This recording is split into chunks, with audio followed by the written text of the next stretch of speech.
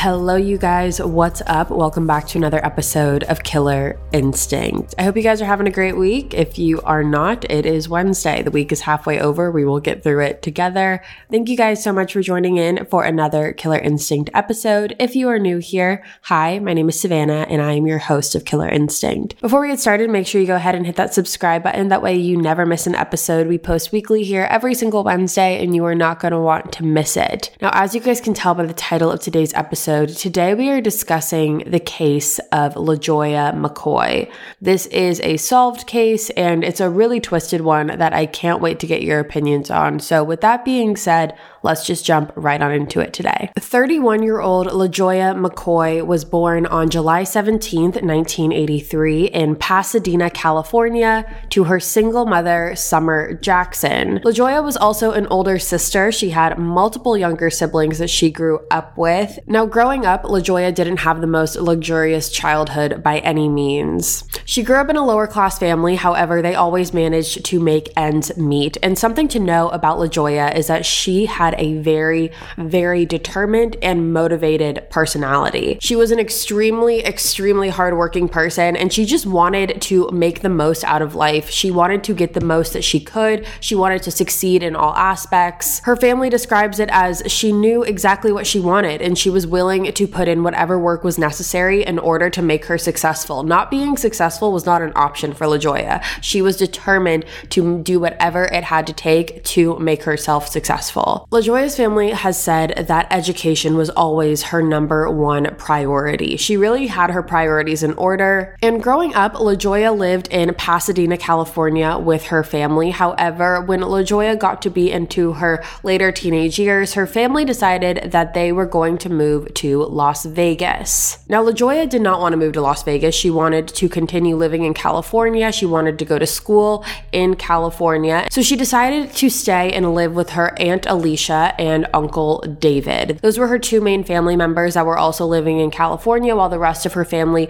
went off to go live in Las Vegas. Now, when LaJoya was 20 years old, her life started to change a little bit. She was in college focusing on her career goals, and she also met a love interest in her life, and this man is named Jose Turner. Now, at the time that the two of them met, Jose was an aspiring actor as well as a playwright, so he wrote scripts, and the two of them started dating, and things started to get pretty serious between the two of them, so much so that they ended up moving in together, and they ended up having two children together as well. And their relationship definitely lasted a long time. They were on and off for about 7 to 8 years, and they ended up breaking up in 2013. Now, this breakup was actually very amicable. They ended on great terms, and they were really just focusing on their children, and their main concern and main priority was being the best co-parents that they could for their kids. Now, regardless of this unexpected change in her personal life being her breakup, LaJoya did not let this stop her from reaching her goals. She received her master's degree in college and went on to get a great job as an auditor with the LA County Public of Health.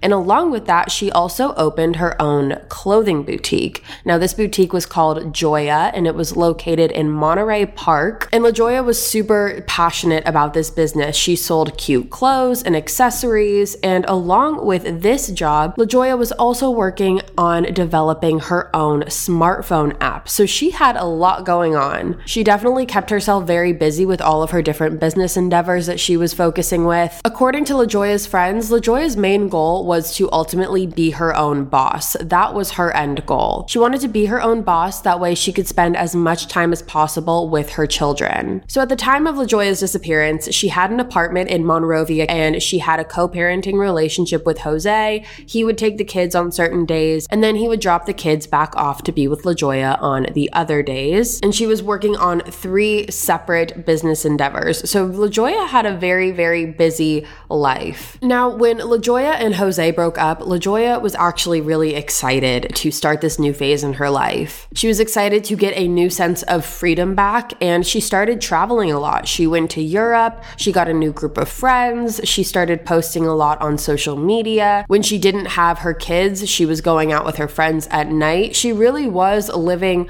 her her best life, so to speak. And along with that, according to one of her good friends, Ava said that when LaJoya and Jose broke up, LaJoya had no problem in trying to find a new man in her life. As you can tell by her pictures, LaJoya is absolutely stunning, and she had a fantastic personality. She was successful. She had no problem in finding a man who would want to be with her, and she was really just enjoying casually dating people. She had been in a long-term committed relationship, and now she's in this new phase where she has all this freedom, and she took advantage of it, and she didn't shy away from posting about it either. LaJoya was huge about posting things on social media. She was constantly posting things on Facebook, and she would post a lot about the guys that she was seeing. She would post pictures with them with cute little captions with it. So she wasn't shying away or trying to keep anything too personal. Now, not long before LaJoya's disappearance, something started to change in her life, and LaJoya started to feel like she was being stalked. LaJoya had started telling her friends that she believed that someone was trying to hack into her Facebook account,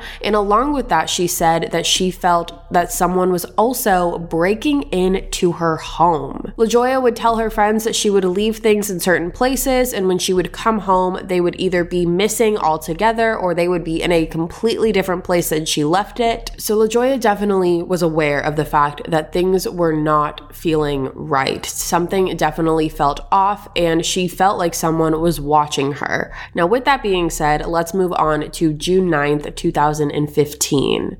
Now, June 9th was the last time that anyone had seen or heard from LaJoya. On the night of June 9th, she had gone out to dinner with her friend Bernadette. They went out to dinner together. They're seen on security camera footage at the restaurant. And for all things considered, LaJoya seems to be in very good spirits. She's not acting worried. She's not acting like anything is wrong. And her friend Bernadette said that she wasn't acting like anything was wrong either. Now, the following day, on June 10th, LaJoya was actually supposed to pick up her sister from the bus station. And the reason that she was doing this was because LaJoya had a couple days prior called her mother and asked her mother if her sister could come out to LA and help around a little bit with the kids. With having all of these different business hats that she was wearing, as well as having 2 kids, LaJoya needed some help, understandably so. And so that is why she asked her mother if her sister could come out and help her for a little bit. And LaJoya's sister was more than happy to do this. So the two of them made transportation plans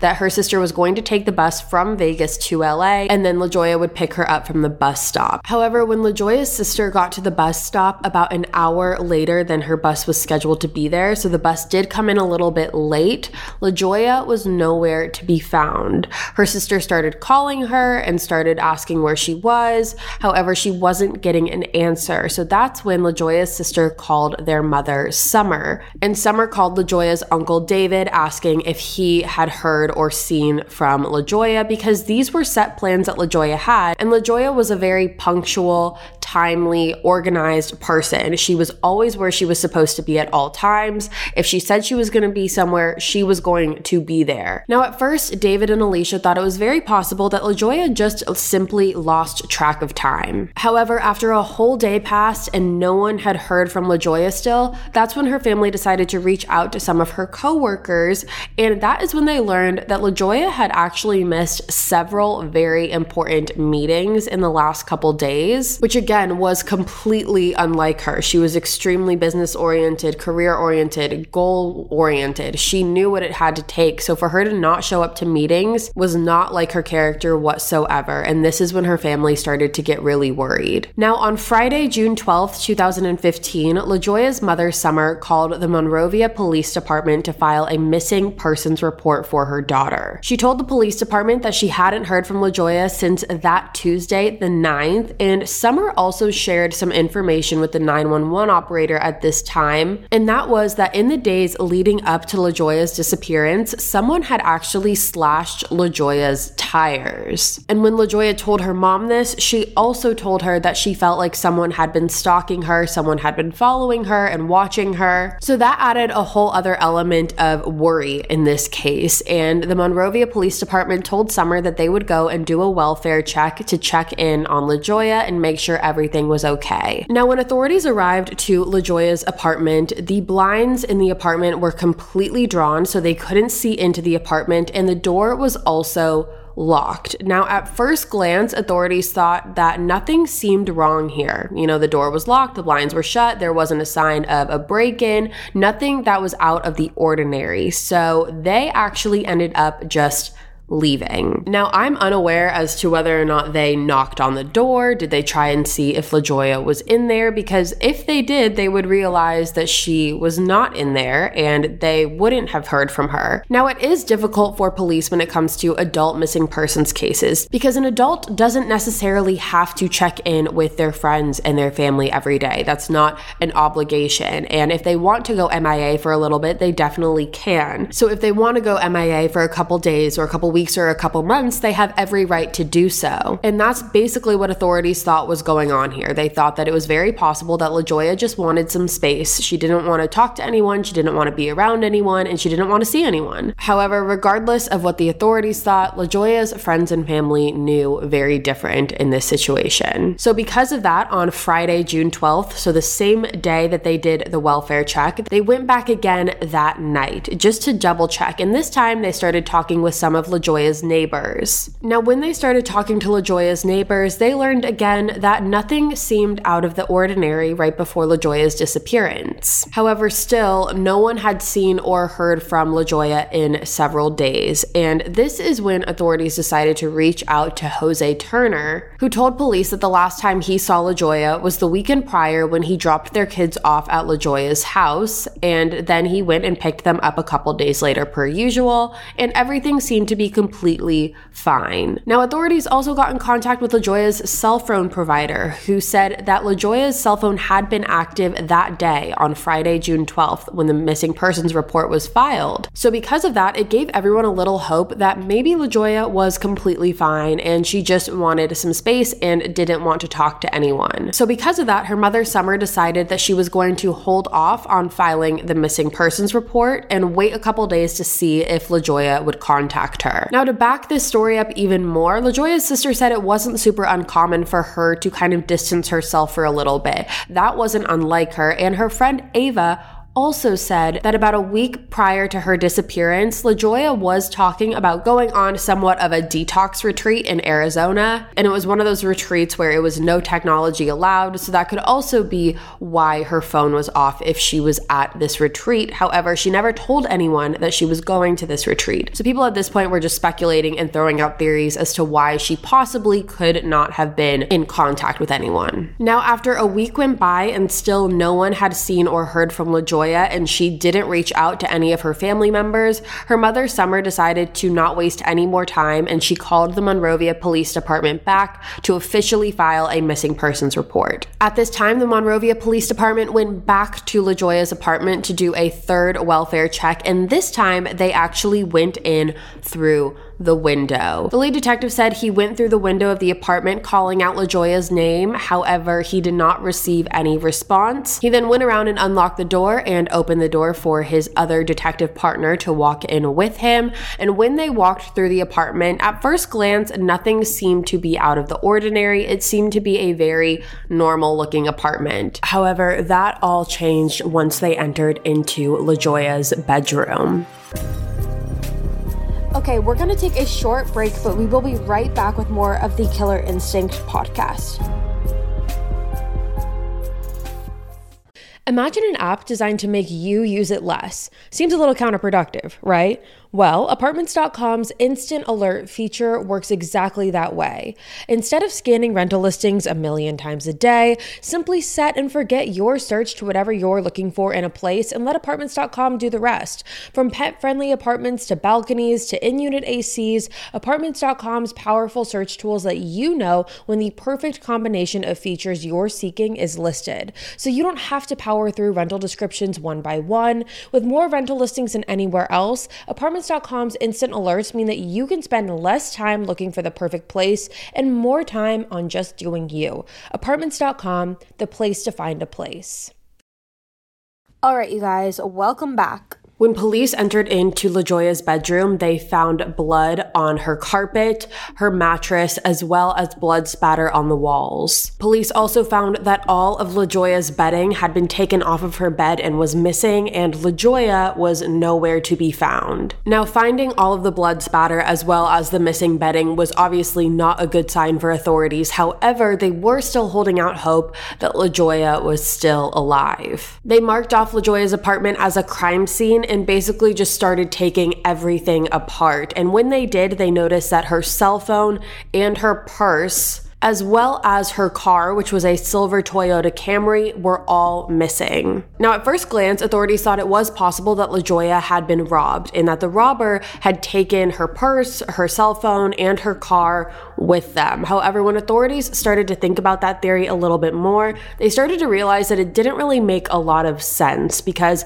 if they were to have killed LaJoya in her apartment, if this was a robbery gone wrong, they more than likely would have just left her body there. They didn't think it was very likely that a robber would have taken the time to remove LaJoya's body from her apartment. They also didn't believe that LaJoya's bed sheets would be missing. Why would they take the bed sheets? And along with that, there was no sign of forced entry. So all of those things considered basically ruled out the possibility that this was a robbery. Authorities were starting to believe that whoever was responsible for this more than likely tried to stage this as a robbery gone wrong and used LaJoya's bed sheets to carry her body out of the apartment in order to conceal her from anyone possibly seeing her on the way out. Authorities also noted that LaJoya's apartment did smell like bleach, which indicated to them that whoever was there tried to clean up in some way, however wasn't fully successful in that. Now, at this point, authorities had put out a notice for LaJoya's car, and only after a couple hours of that notice being out,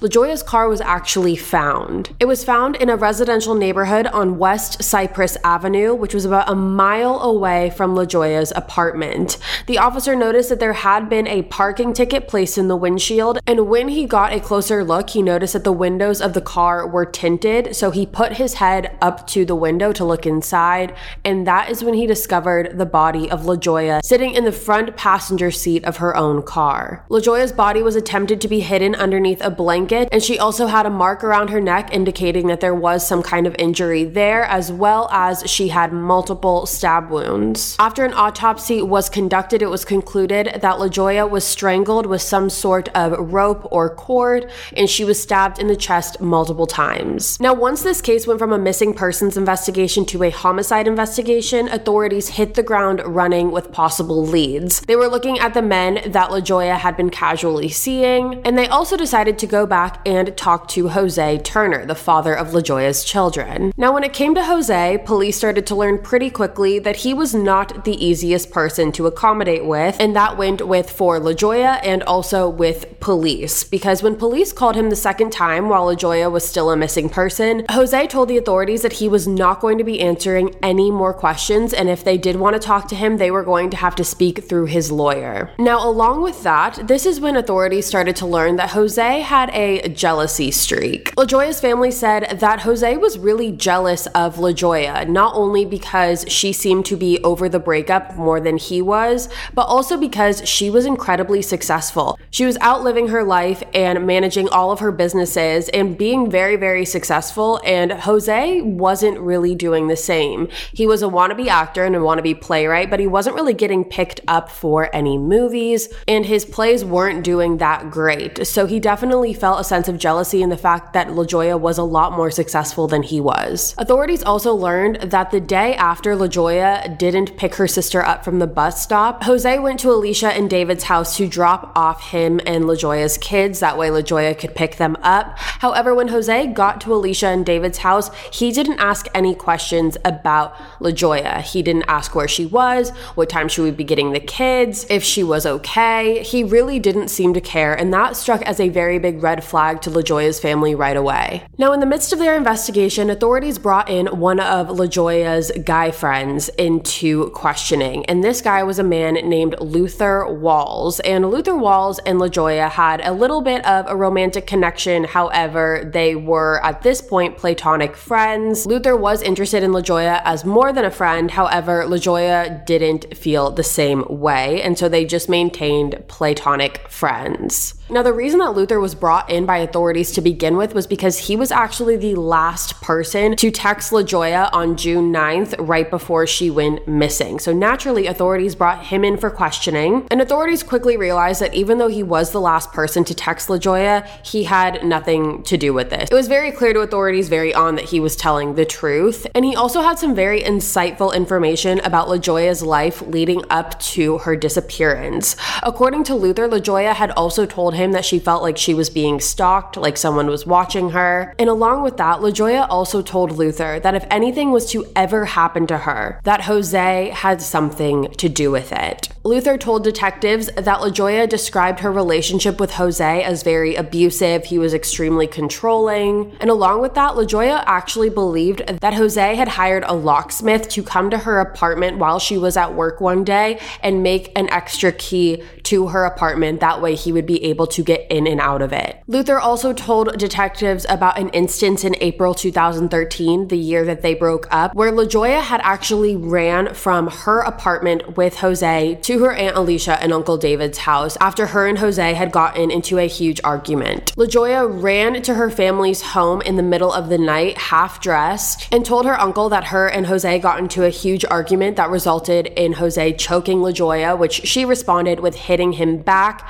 and while he was on the ground, she made a run for it and ran out of their apartment to her family's house, and that was the final straw in their relationship. After that is when LaJoya ended up breaking up with Jose for good. But this showed authorities that Jose did have a violent streak. He had a jealousy streak, and those are two things that made him a very plausible suspect in this situation, so they decided to look into him even more. Shortly after Luther had this conversation with detectives, Jose actually ended up reaching out to the detectives himself and asked them if it would be okay if he could run by LaJoya's apartment and pick up some of his belongings that were his kids. So pick up his kids' belongings at LaJoya's apartment, and detectives told him that it was a crime scene, so he couldn't go there alone. However, one of the detectives, the lead detective, would meet him there. The detective took this opportunity to also ask Jose why he was not concerned with LaJoya's disappearance, if he had any questions about it, why he was so okay with not being involved in the investigation. And that is when Jose told the detectives that he just didn't want to talk about it. He had nothing to say and he wasn't up to discuss it. So after that, the detective told Jose to meet him at LaJoya's apartment at about 1:30 p.m., but this time he had a little bit of a strategy in mind. When Jose got to the apartment and was handed over all of his children's belongings, he was also handed over a warrant, and this warrant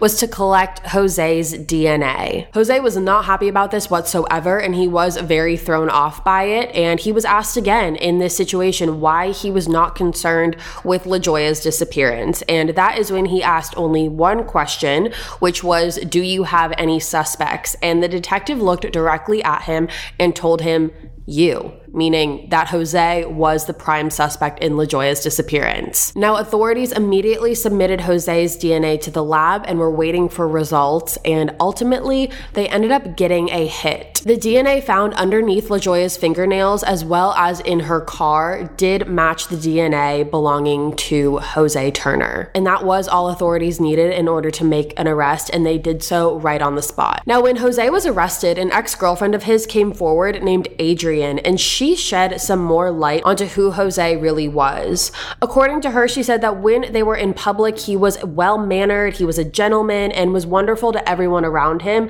However, she described that once they got home and behind closed doors, Jose was an absolute monster. Detectives said that the stories between Adrian and LaJoya were so similar that while they were talking to Adrian, they genuinely felt like they were talking to LaJoya as well. Now, when it came to the trial and the prosecution collecting evidence against Jose, they certainly had enough to incriminate him. A solid piece of evidence that they had was a blood-soaked note that was found in LaJoya's car, and this note basically seemed to be an account of all of the things that were happening to LaJoya and the things that she was worried about. This was all written in her handwriting in a note found in her car. One of the writings on the note said, quote, "I get a flat tire after he says he's in my area." And along with that, all of the items that supposedly just randomly went went missing from LaJoya's apartment were found in Jose's car. And if that wasn't enough, authorities also found a green notebook in Jose's car, and this is when things get really disturbing. This notebook seemed to be just a collection of Jose's thoughts and really gave authorities an insight as to how dark and twisted Jose's mind was. He had things written on the pages like, quote,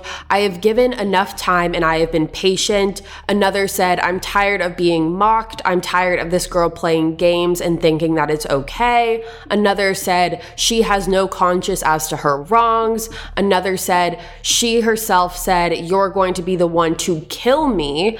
And probably the most unsettling was when he said, "I will get great pleasure in tearing her apart." Now, of course, Jose's defense team claimed that he was a playwright, he was a creative, he was just writing out his thoughts and they had nothing to do with LaJoya. They had no connection with LaJoya, but no one obviously bought that. After 8 hours of deliberation, the jury found Jose Turner guilty of first-degree murder and he was sentenced to 26 years to life in prison. Now, what's upsetting about this case is not only was LaJoya's life brutally and tragically ended, it's that LaJoya knew leading up to her disappearance and leading up to her death that something was very wrong, and she knew that she was in danger. When Jose's behavior started becoming more concerning, she started telling people, she started telling her closest friends and her mom that she was feeling unsafe, and her family also learned that only several days after her disappearance, LaJoya actually had made an appointment with a security company for them to come in and install a security system inside of her apartment, which just further indicates that LaJoya knew all along that something was going to happen and that she was in danger. Now, as for what set Jose off in this situation, we'll never really know. We'll never know what his true motive was that sparked all of this. Was the jealousy of watching LaJoya live her life freely just too much for him and he eventually snapped? Was he following LaJoya? Did he go over to her apartment trying to make advances and she rejected him? Was he waiting for her inside of her apartment when she got home that night? It's all up in the air and we probably will never know, considering the fact that Jose Turner still claims that he had nothing to do with this and that he is not responsible for LaJoya's death. But with that being said, you guys, that is the case of LaJoya Turner, and I'm really interested to hear what you guys have to say about it. You can let me know by emailing me at killerinstinctpodcast@gmail.com. Again, that's just killerinstinctpodcast@gmail.com. You can also DM me on Instagram at killerinstinctpodcast. And that is going to be all from me today, you guys. Make sure again that you hit that subscribe button. That way you never miss an episode. We post weekly here every single Wednesday and you're not going to want to miss it. I'll be back next week with a brand new one. And until then, guys, stay safe.